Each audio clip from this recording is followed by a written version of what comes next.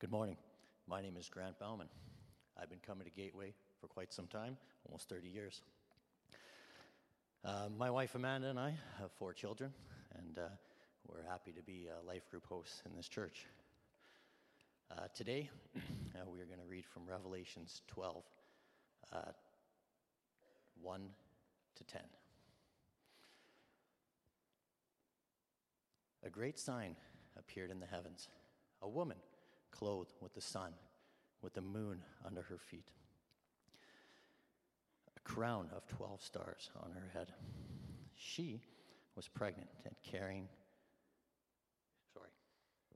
She cried out in pain as she was pregnant, cried out in pain as she was about to give birth.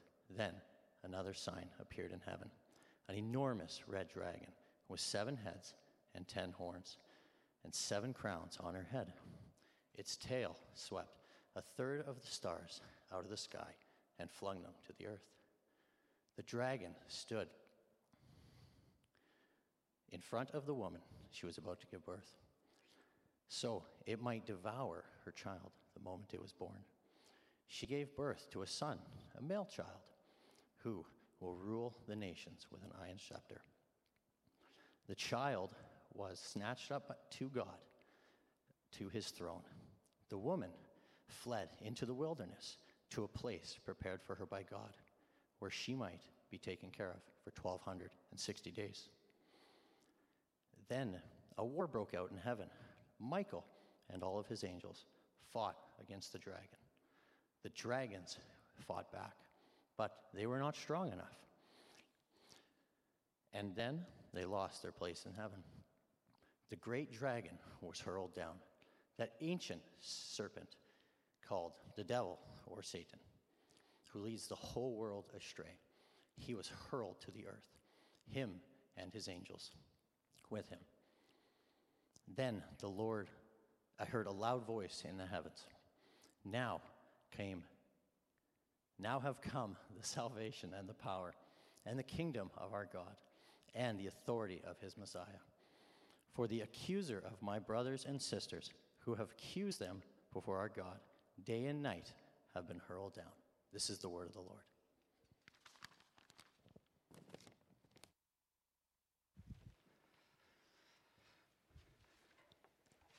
Grab your Bibles, please, if you haven't already, and find that chapter, Revelation chapter 12. You can find it in your Bible or your app or your phone, wherever you find that. I want to encourage you to please have that in front of you as we walk through our text today. And while you're doing that, I just want to say a quick hello and welcome to our sister church in Houston who is joining with us. We're about 1,000 kilometers away from each other, and yet we share the same Spirit and the same Lord. So bless you. Thanks for joining with us today. So 2 weeks ago, you might recall that we looked at the 4 horses. We saw the white horse, which is the counterfeit gospel.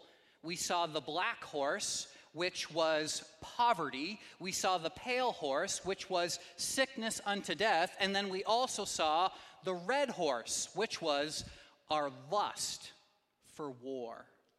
Our lust for war. And I shared with you 2 weeks ago that the red horse is trampling all over us. And I think 14 days later, it is even more visible than it was then. Since then, we are now watching the Russian invasion of Ukraine, and we are praying for God's miraculous intervention. I think it is very fitting for us Christians to pray, to seek the Lord's face, that God would bring about peace to our land. We see that the red rider is raging, and it should bring us to our knees, and our hearts should break. But I also propose to you that the red rider is raging here in Canada too. For those of you who are reading along with us in the book Reversed Thunder, you will have noticed that when he talks about war, he talks about how it often rears its ugly face by one of 2 means: by the manipulation of force, and that's what we see in Ukraine, or by the manipulation of words. And I want to propose to you that that is what we're seeing a lot of here in Canada. So, albeit much more subtle, the Red Rider rages on and on and on. And so here's what I want to do for all of us this morning as we dive into Revelation chapter 12. I've gotten in the habit of showing you the plain main thing so that we don't have to guess. We don't have to say, okay, what's all this about? I'm just going to give it to you right on the front end, and then we're going to unpack it together. So what is Revelation 12 all about in all times and in all places? Here's the plain main thing. There is a battle that is waging right now. It's just not the one most of us are all riled up about. There is a battle that is waging right now, as we speak, in this moment. It's just not the one all of us or most of us are all riled up about. And I've shared with you before that what was true then must be true today. We're not learning anything new, and this book cannot mean for us today what it did not mean for them then. And so even for the people of Israel in the first century, under Emperor Nero and then under Emperor Domitian, they understood this principle too. There's a battle that's waging right now. It's just not the one most people are riled up about. And the same thing can be true of us today. And that is why I shared with you that the Red Rider is killing us right now. In Canada, in Russia, in Ukraine, and in our hearts. And in our hearts. We have the White Rider who's telling you, here's the real problem in the world. He's got the carrot on the stick, right? He's saying, this is the issue that you got to be looking at. This is what you got to be all anxious about. And then the Red Rider tells you, here's the problem with the world. Other people, people on the other side. And you should use manipulation of words, manipulation of force. You should fight. And really, all of it is the shadow. All of it is the shadow. And I think that is why the book of Revelation is so helpful, because it rightly reveals to us what is happening in the unseen realm. It helps identify to us what ultimate reality is, and that everything else is the shadow. And by the way, it's not like I planned on reading Revelation chapter 12 today. This sermon series has been planned for the last 6 months. The text, the title even. You know what our title is for this morning? The Last Word on Politics. My goodness.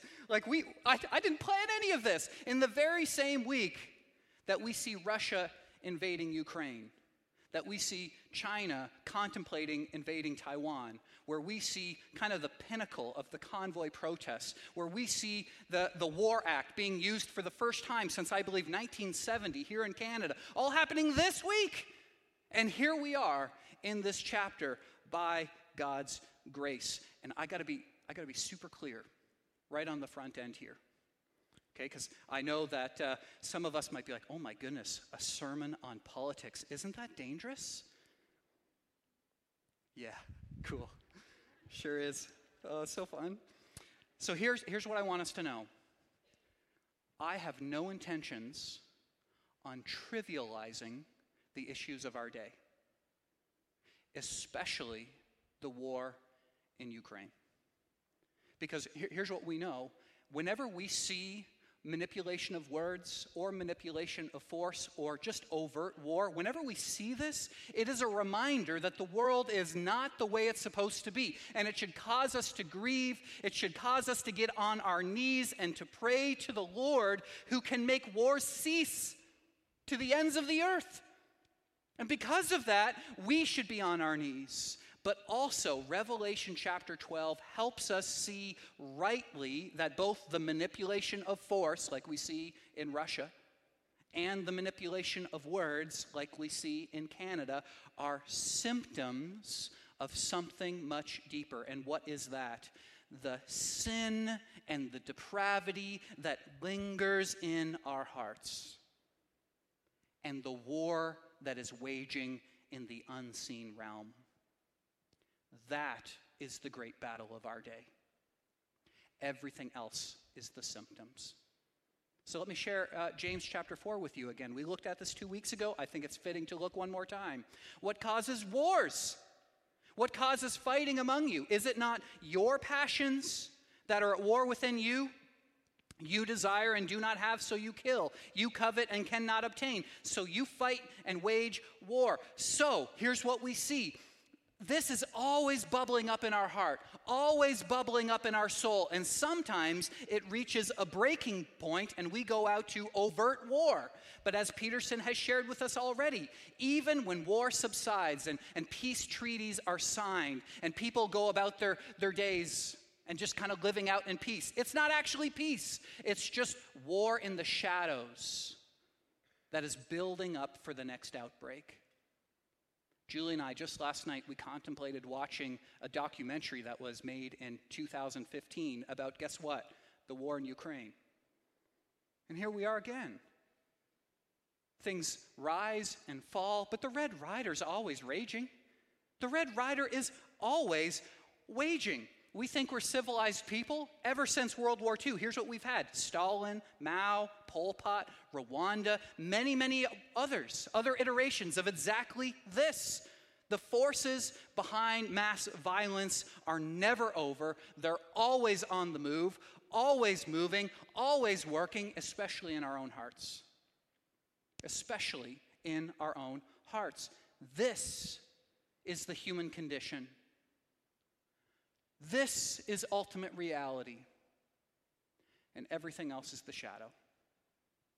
And so this morning, we're going to see the curtain open up to the third window since we have started the series. And for the sake of our guests, let me recap where we've gone really quickly. The first window is the window of the throne room of God. And what did we see there? We saw that God reigns supreme on his throne, that he has ultimate authority, that he has ultimate power, that he is the hope of the world, and that everything else worships under his feet. And if we can see that on the front end, that he is sovereign and ultimately in control, then we don't need to be afraid of what's going to happen, because we know that he's in control, that he is sovereign over all things. And then what did we see as the second window? The window of the unveiling of the scroll. What was the plain main thing? All have sinned and fallen short of the glory of God. We can't unlock the scroll, no matter how hard we try. And here's what that means. We don't have to wonder to ourselves, okay, what's the problem with the world? Oh, it must be other people. It might be people on the left. They're the problem. No, it's people on the right. No, it's people in political power. No, it's people who are in military power, seeking conquest. Do you know what the problem with the world is? The depravity of your heart. The depravity of your own heart. And that's why it shouldn't surprise us when a depraved world acts depraved. Like, we know it. For all have sinned and fallen short of the glory of God. And so, look right here. To the degree that you understand this, you are a Christian who knows the gospel. To the degree that you understand this, you are a Christian who knows the gospel. Let me put some teeth on this for a second. I am convinced that some of us here are convinced that if there were 7 billion carbon copies of you, the world would be a better place. It would be a utopian place. It would be a perfect place. But let me tell you, if there were 7 billion carbon copies of Justin, what a scary idea. 7 billion carbon copies of Justin, do you know what the world would be like? It would be a depraved, broken, warmongering place. It would not be a utopian place. Same goes for you. And for some reason, we still have this idea in our mind that the problem with the world is them or someone out there. But guess what? Here's the problem. Your heart. The sin that rages in your own heart. And I'm convinced this is the reason why, for many of us, the gospel doesn't compel us. It doesn't fill us with incredible joy. It doesn't bring us to our knees, because we still have this idea that, you know what, I'm a little bit sinful, but I'm kind of like maybe not quite Mother Teresa, but I'm certainly not like other people like Vladimir Putin. That make you uncomfortable? Certainly, I'm not like really, really bad people. But guess what? At least according to what Scripture says, all have sinned and fallen short of the glory of God. You can't unlock the scroll. Now, let me give a super important caveat to this. Does that mean that people in political power, like the names that you might be thinking of in your own mind right now, that they're just off the hook? No, of course not. The same message applies to them. If they were sitting on the front row, they'd have to hear exactly the same thing. But what it does mean is that we are not going to try and convince ourselves that the problem with the world is someone over there, when we know that the real problem with the world is that I have sin in my own heart. I don't have to be looking at the binoculars saying, what's the real problem? Because I can see things rightly. Revelation chapter 12 tells me, Grant just read it for us, that we see that the problem with the world is the depravity of our own hearts. And here's what it will do if we can see this. We will realize that people that you disagree with are not the enemy. They might be deceived by the enemy. They might be willfully blind and being used by the enemy. They might be mistaken, but they're not your enemy. That we know that the great enemy that we are dealing with right now is not against flesh and blood, but it is against the principalities and powers of Satan and his minions during this dark age. That is the problem with this world. And it's not until we can be convinced of this that we can move forward in confidence and actually address the real issues that are happening in our life. So let me just try and flesh this out a little bit further, because this is how we're actually going to end this morning, talking about how do we counterpunch the enemy. This kind of helps flesh this out. If you have concerns with regard to people whom you disagree with, I think there's two appropriate responses: to unbelievers and to believers. And you got to choose one. Here it is. To an unbeliever, this is what your motivation is: to win people, not arguments. The goal is persuasion, not warfare. Last I checked, in the economy of God's kingdom, our objective is to win people, not to defeat them. To win people, not to defeat them. So as we enter into society or into politics or into culture, into civil debate, we do so with this ultimate reality in mind. So let me just try this on for size. People have opinions on masks. Are you aware? What's he going to say next? Oh my goodness. People have opinions on vaccines. People have opinions on the convoy protests in Ottawa. You aware of these things? And here's what I want to share with you on the front end. Regardless of where you land on this, you're entitled to your opinions. You're entitled to practicing your Charter of Rights and Freedoms as a Canadian citizen or as an immigrant here. You're entitled to those things. But here's the pushback. Here's the encouragement that I want to give you.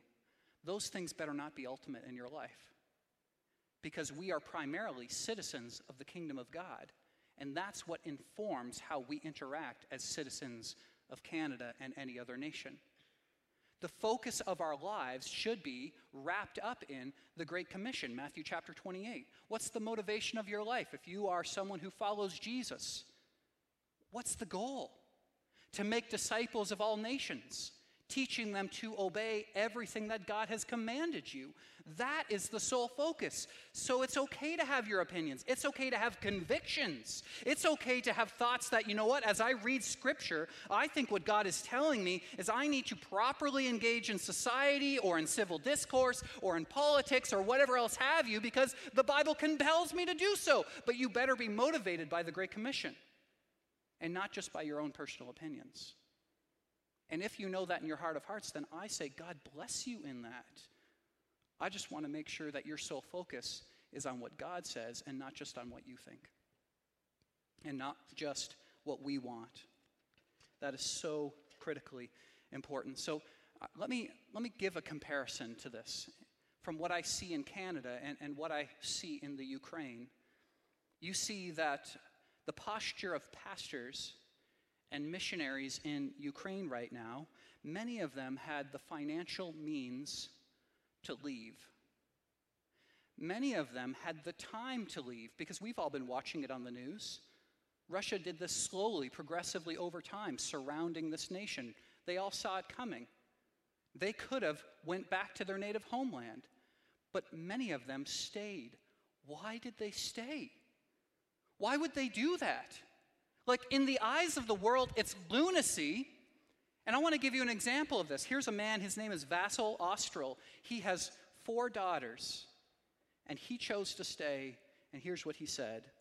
If the church is not relevant at a time of crisis, then it's not relevant at a time of peace.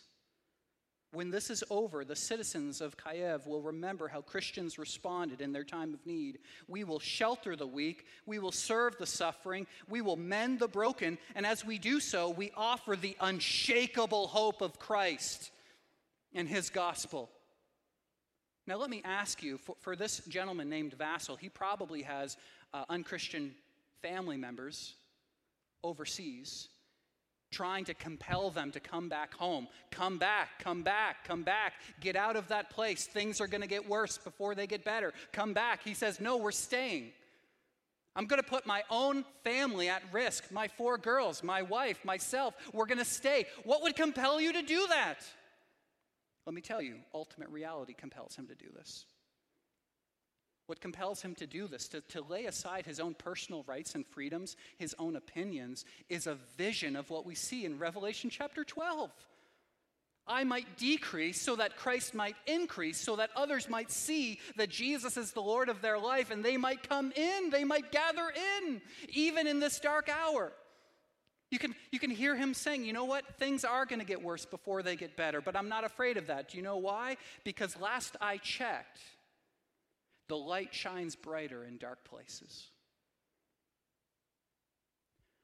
The light shines brighter in dark places. And I think this is the mirror that we need in our nation right now. As we are so fixated on pontificating about our own personal opinions, but really the motivation for a Christian is to say, when the Bible says jump, I say how high. And I want to make sure that God's kingdom is proclaimed even in the midst of dark places.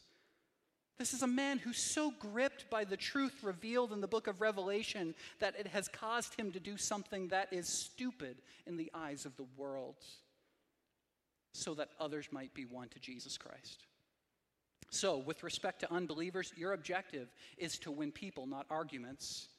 The focus is persuasion, not warfare. Okay, what about Christians? How do we respond to Bible-believing Christians? Well, to believers, I put it this way. Your objective is to lovingly admonish them, not to vilify them.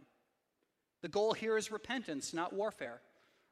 Repentance, not warfare. So you would do exactly the same thing that you might do in a healthy marriage. By a show of hands, how many of you here are married? Lots of married folks. Now, let me ask you a question. When you have a disagreement with your spouse, do you publicly humiliate them on the internet? No? Oh, that's interesting. Do you slander them to your friends? Do you gossip about them with others? No, probably not. How do you deal with it when you have a disagreement with your spouse? Do you not close the door in your room?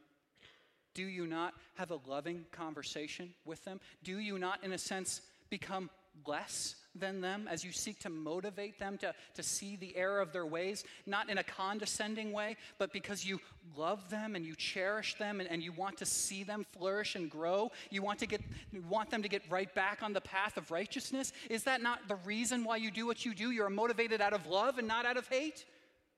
In the same way, if you have a disagreement with a believer, maybe even a vehement disagreement, and you think that the decisions that they're making are terrible decisions, your only objective in that moment is to come underneath them, to become less than them, to build them up so that they can see that you are motivated to love them.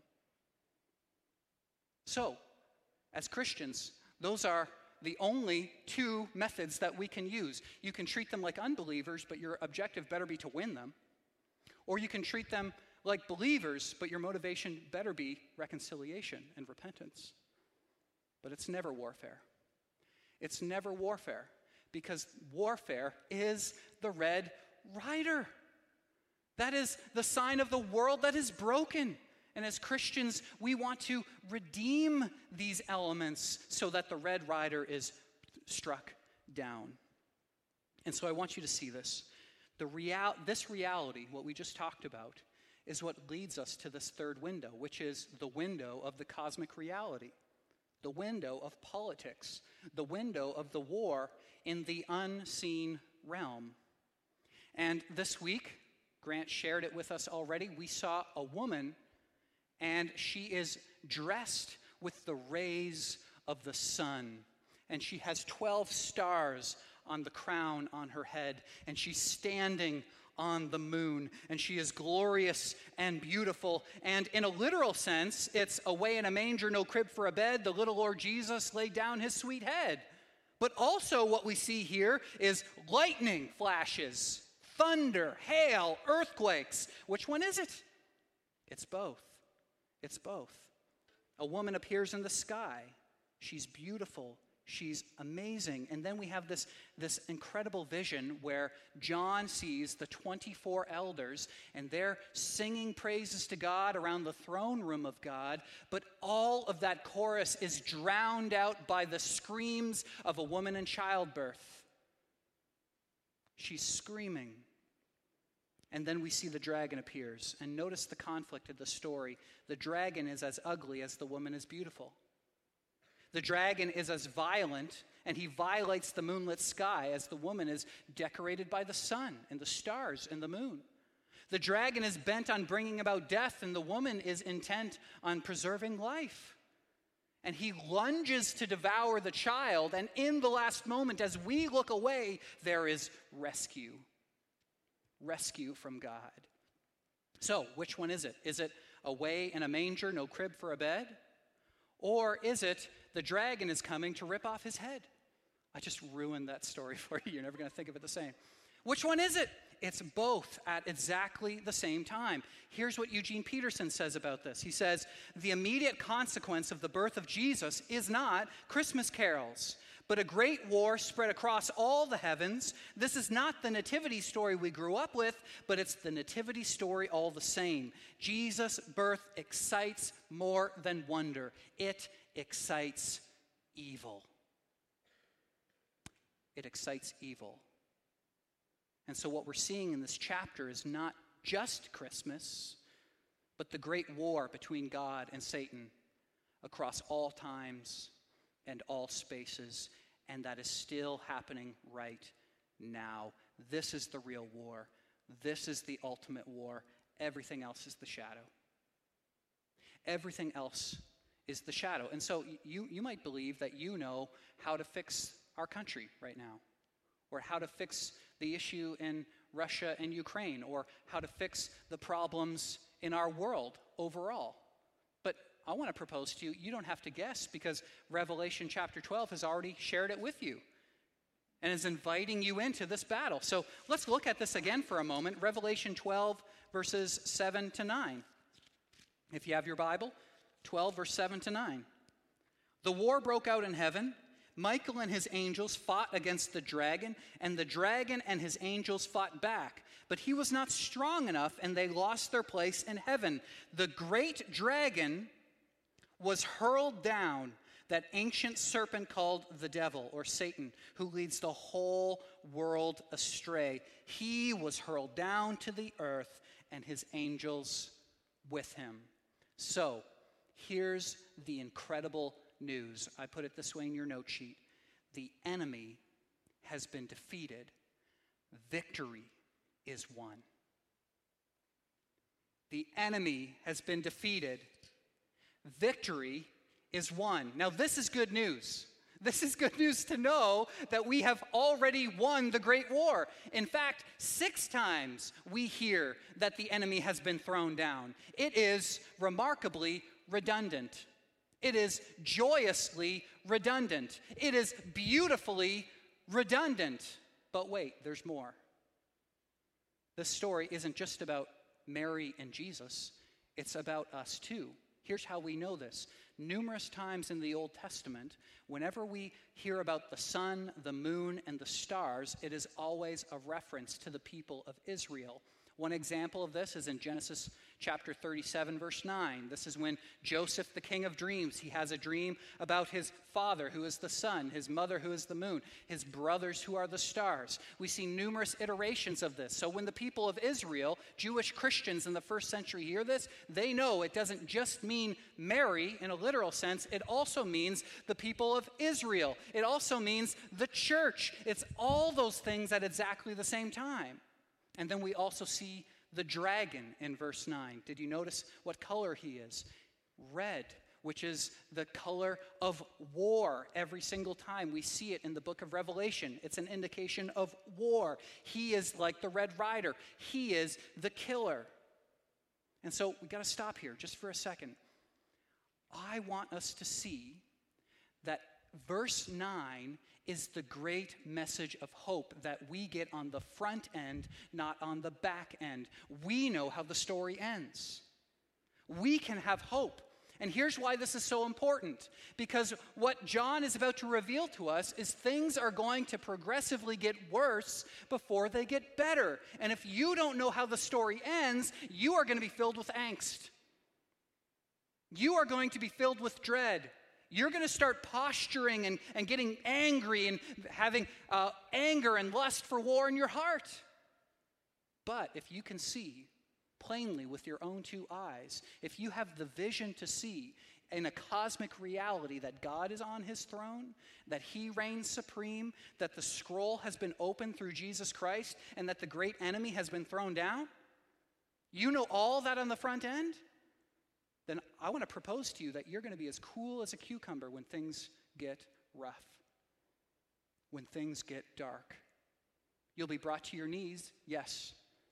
Tears will fill your eyes, yes. You'll be called to pray, yes. But you will not be terrified. You will not be filled with angst. Because you know how the story ends. And it also means that you will not treat other people as the enemy, but you will treat Satan and his minions as the enemy who has already been thrown down. We will have the eyes to see this. And so here's what we see in verse 17. If your Bible is still open, this is the part where it gets worse. Verse 17 says, "Then the dragon was enraged at the woman." Remember, this is representing who? Mary? Yes. Israel? Yes. The church? Yes. "And went off to wage war against the rest of her offspring, those who keep God's commands and hold fast to the testimony of Jesus." So, if you want to know why the world is filled with evil, if you want to know why things are so difficult, if you want to know why racism endures, if you want to know why we are constantly waging war with one another, here it is. The answer has been given to you. The Word of God is trying to wake you up, in a sense, for your eyes to be opened to what the real battle ultimately is, and that everything else that you see is the shadow.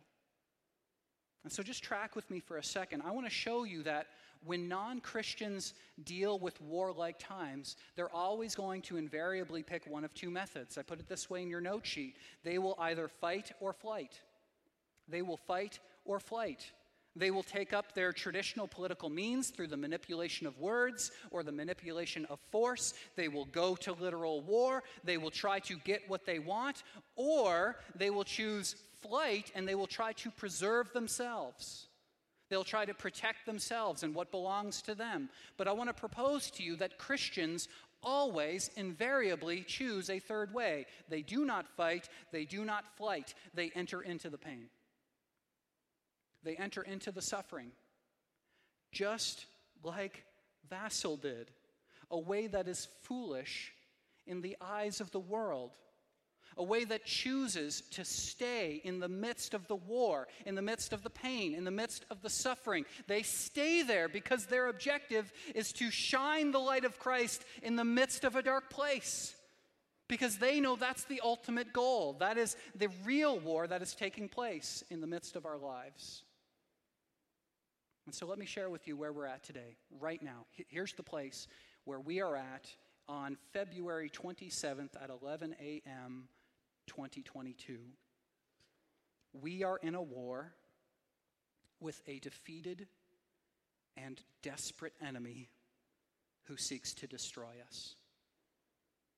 A defeated and desperate enemy who seeks to destroy us. That's why the Apostle Paul says what he says in 2 Corinthians chapter 2. He says this, that we should not be outwitted by Satan because we are not ignorant of his schemes. So here's his scheme. If you want to take note of this, please feel free to do so. We have one enemy. His name is Satan. One enemy, his name is Satan. He has one objective: to destroy the offspring of the people of God. And he does this through one method: to distract us by any means possible. To distract us by any means possible. And so I want to say it to you again. There is a great battle that is waging right now. It's just not the one most of us are all riled up about. I love the way that Timothy Keller puts this. He says, what we believe about the future is one of the best predictions for how we're going to act today. I love that. See, this is the hope that helps you work and worship and live in the midst of life. When you go to work, when you engage in politics, when you go to your friend's house, when you leisure and rest at home, wherever you are, this is the ultimate reality. So look right here for a second. Look, I think if we firmly understood the hope-filled reality that God wins, that we wouldn't be filled with angst. If we understood this hope-filled reality that God is sovereign on his throne, we wouldn't be filled with angst. Instead, we would lean into these warlike times, knowing that God's victory is inevitable and he is in control. And so, for the rest of our time, I want to look at these schemes of the evil one. 3 schemes we're going to quickly walk through, because here's what I want us to do. I want us to be able to identify them. I want us to be able to defend ourselves against them. And perhaps what is my most favorite part of this, then we get to counterpunch the enemy. We get to make noise in a really good way. We get to engage in the fight in a really appropriate way. So here are the schemes. Number 1, the first scheme of the evil one is accusation. Accusation. Look again at chapter 12, verse 10.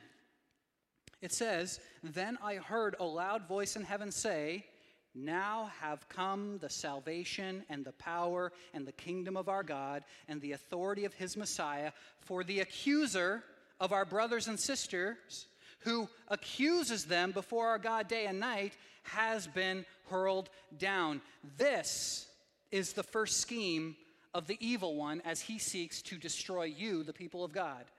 He accuses you. This is the full frontal attack of the enemy. He exists to accuse you and to convince you of his accusation. That's what he does day and night, up and down, every waking moment of every single day. He wants to accuse you. Now, he's going to use different means for all of us in this room. It's not going to look the same, but almost always it is tied to the pain of your past. Maybe something that your parents or parent once said to you, or a friend or a teacher or someone who harmed you. And then he'll lean into that. He'll say things like, "You're not man enough. You're not pretty enough. You're not strong enough. You're not wise enough. You're a fake. You're a phony. You're a fraud." And then even when you begin to follow Jesus, he just leans into the accusations even more. He says, "You're a Christian, are you? Oh, you follow Jesus. Oh, you kiss your spouse. But you and I both know what you've been up to. You and I both know what you've been watching on the internet. You and I both know what you've been doing. You are a hypocrite. You are a phony. You are a fake. Why even do those things?" He tries to create doubt in your mind, to create suspicion in your mind, to accuse you, to accuse you, to accuse you, until you are motivated to accuse yourself.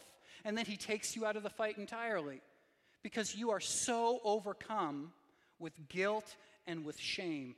This is the primary work of the enemy. And I think it's one of the reasons why even you yourself, you might be motivated to stop attending worship, or stop reading your Bible, or not to share your faith with those who do not yet know the name of Jesus, or even to serve in leadership. All of them are tied to this accusation. I'm not wise enough. I'm not smart enough. What if they ask me something I don't understand? What if they discover that I'm a hypocrite? All of them, lies. Lies of the evil one. And if you believe the accusations, you will run from God rather than abide in his presence.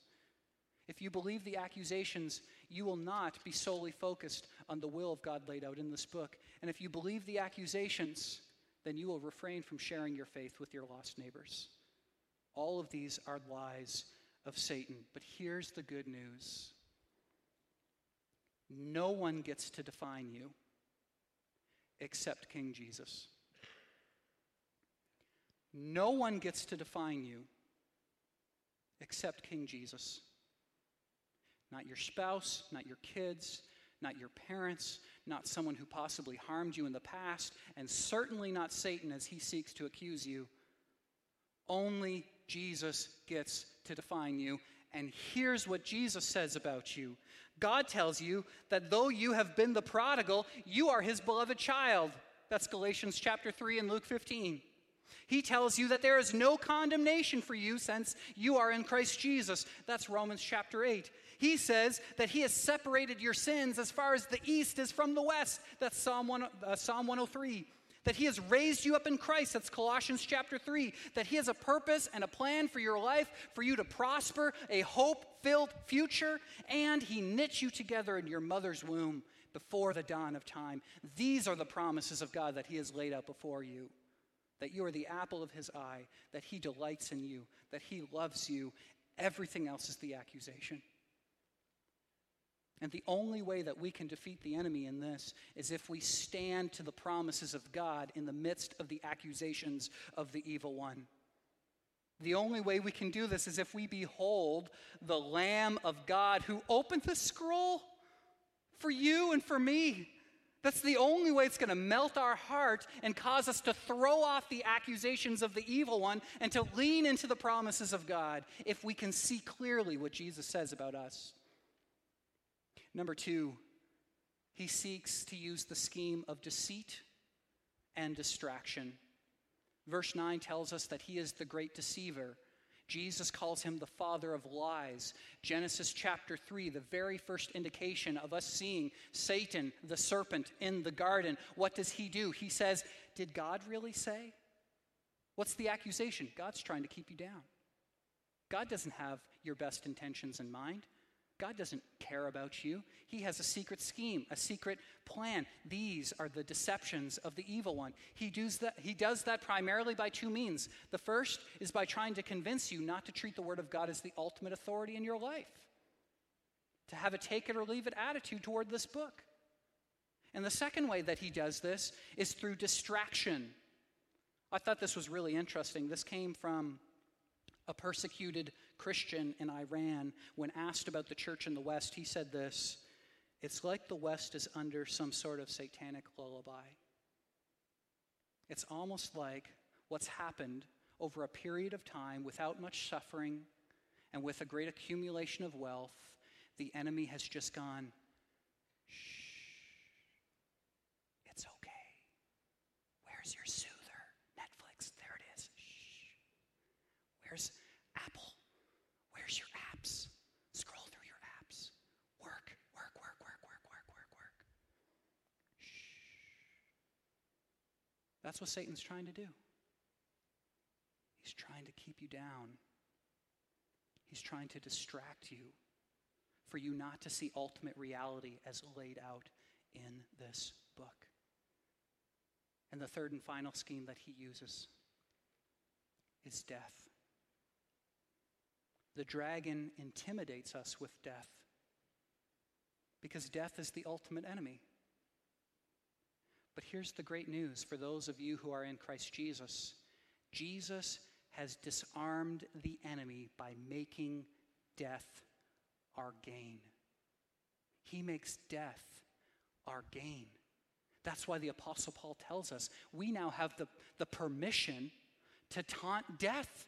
Like if you have this vision in your mind that God is sovereign on his throne, that the seal has been opened, and that the enemy has been thrown down, and that even death itself cannot defeat you, then you can look at the evil one and you're going to say, what can you do to me? What can you do to me? You're going to kill me, put me to death, to die as gain. You're going to keep me alive? Well, I'm just going to go around and try to build up God's kingdom everywhere. You're going to throw me on a deserted island in Patmos? I'm going to write some scripture. What can you do to me? Nothing. You can't do anything to me. And so all the schemes that the evil one tries to put upon us, we actually get to not only defend ourselves against them, but to deflect them and to use them against the enemy. Because once again, even in the midst of dark places, the light shines brightest. That is the great hope that we have. And I want to just propose to you, Christians are built for this.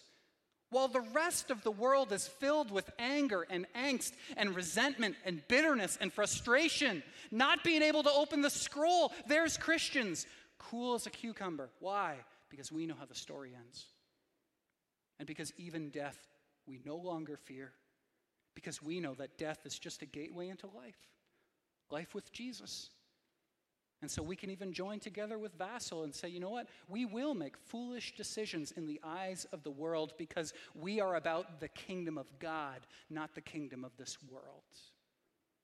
And so here's how you counterpunch the enemy, and then we'll close. Here is what I believe to be the great crescendo moment of Revelation chapter 12. If you believe everything that I just shared with you, here's going to be the natural outpouring of this on your life. How do we counterpunch the work of the evil one? By the word of our testimony. By the word of our testimony. That's how verse 17 ends. This great reality that death has been defeated, that Satan has no power over us, that we can have hope in the midst of dark places.